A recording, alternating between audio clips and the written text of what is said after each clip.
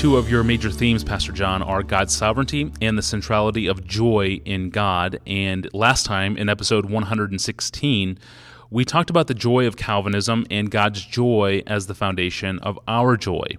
But you wanted a second half to explain how Christian hedonism and Calvinism connect. So explain this for us. Tony, last time, when you posed this question to me about sovereignty of God and joy, I said that God's joy in the fellowship of the Trinity is the foundation of His sovereignty and the overflow of His sovereignty as God creates the world to share in the joy that He has in Him. So now the question becomes more specifically, in this world, there is so much sorrow. We are disappointed again and again. We're discouraged, we suffer, we fail, we're assaulted, we get sick, we die. Day after day, it seems to me, I feel it, the world is attacking our joy in God, our family's joy in God, our church's joy in God, our nation's joy. We're constantly being assailed by things that threaten our joy. And the question is, how does God's sovereignty work to help us fight for joy in God? Because joy in God is the reason we're made, and it's what glorifies God. And the answer comes in Romans 8:28 and 8:32 and Genesis 50 verse 20. When I read rejoice always in 1 Thessalonians 5:16, I say to God, oh God, do you mean always? Really?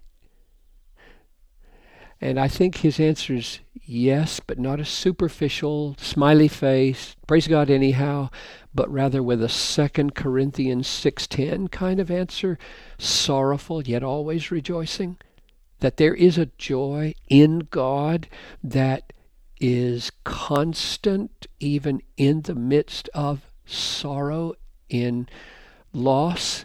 And the reason that can be is because God in Christ has committed Himself to work everything together for our good. Romans 8:28.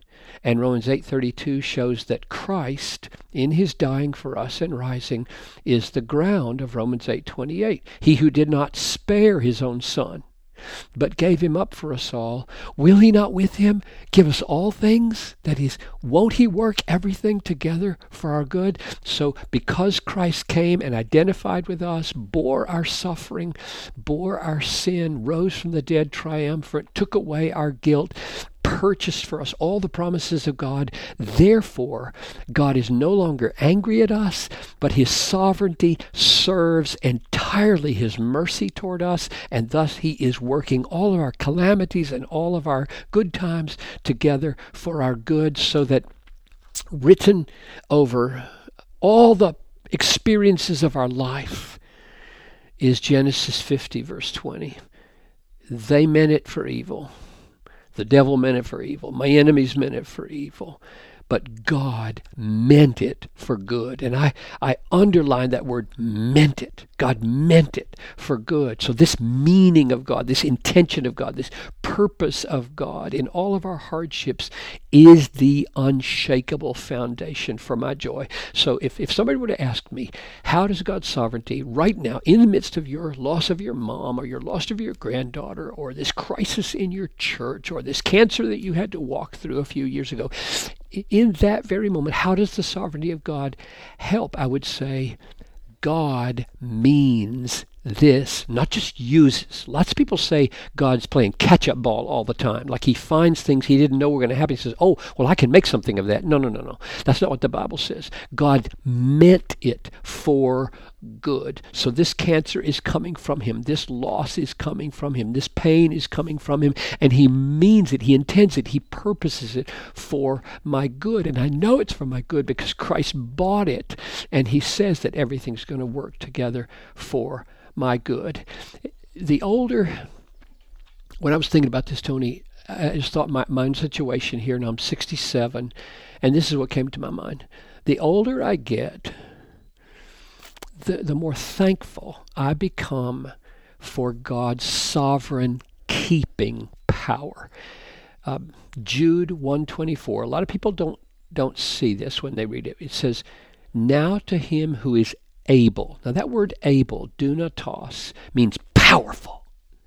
You could say sovereignly powerful, sovereignly able. God is sovereignly committed and able to keep John Piper from stumbling and to present him blameless before the presence of his glory with great joy. So if you ask me then, how does the sovereignty of God relate to my joy? That verse says, God's sovereign power and pledge to keep me from making shipwreck of my faith is intended to lead me now and in the end to great joy. And my love for my enemy, or people I just have a hard time with, flows out of this joy. Loving people and worshiping God. Romans 12, rejoice in hope, be patient in tribulation, don't return evil for evil, don't avenge yourselves. Why? Because you can hand it over to God. Why? Because vengeance is mine. I will repay, says the Lord. In other words, God's sovereignty has such a control over this world that if I think my enemy is getting the upper hand, and that's tending to make me angry or bitter or vengeful, I must remember, no. God is sovereign. Nobody gets away with anything. All accounts will be settled, either on the cross if they repent, or in hell if they don't. And so you can love them. You can love your enemy. You can feed him. If your enemy's hungry, feed him. If he's thirsty, give him something to drink. You'll heap burning coals on his head. Don't be overcome by evil, but overcome evil with good. So the sovereignty of God maintains my joy, not just for me, Tony, but for my enemy and for the world and for my ministry in the world to keep on going when the world, it looks like the world is just spinning out of control in sin and corruption. It's not. God is sovereign. All accounts will be settled, and that enables me then just to keep on loving. Thank you, Pastor John, and thank you for listening to this podcast. If you have a question, please email those to us at askpastorjohn@desiringgod.org. At desiringgod.org, you'll find thousands of other free resources from John Piper. I'm your host, Tony Reinke. Thanks for listening.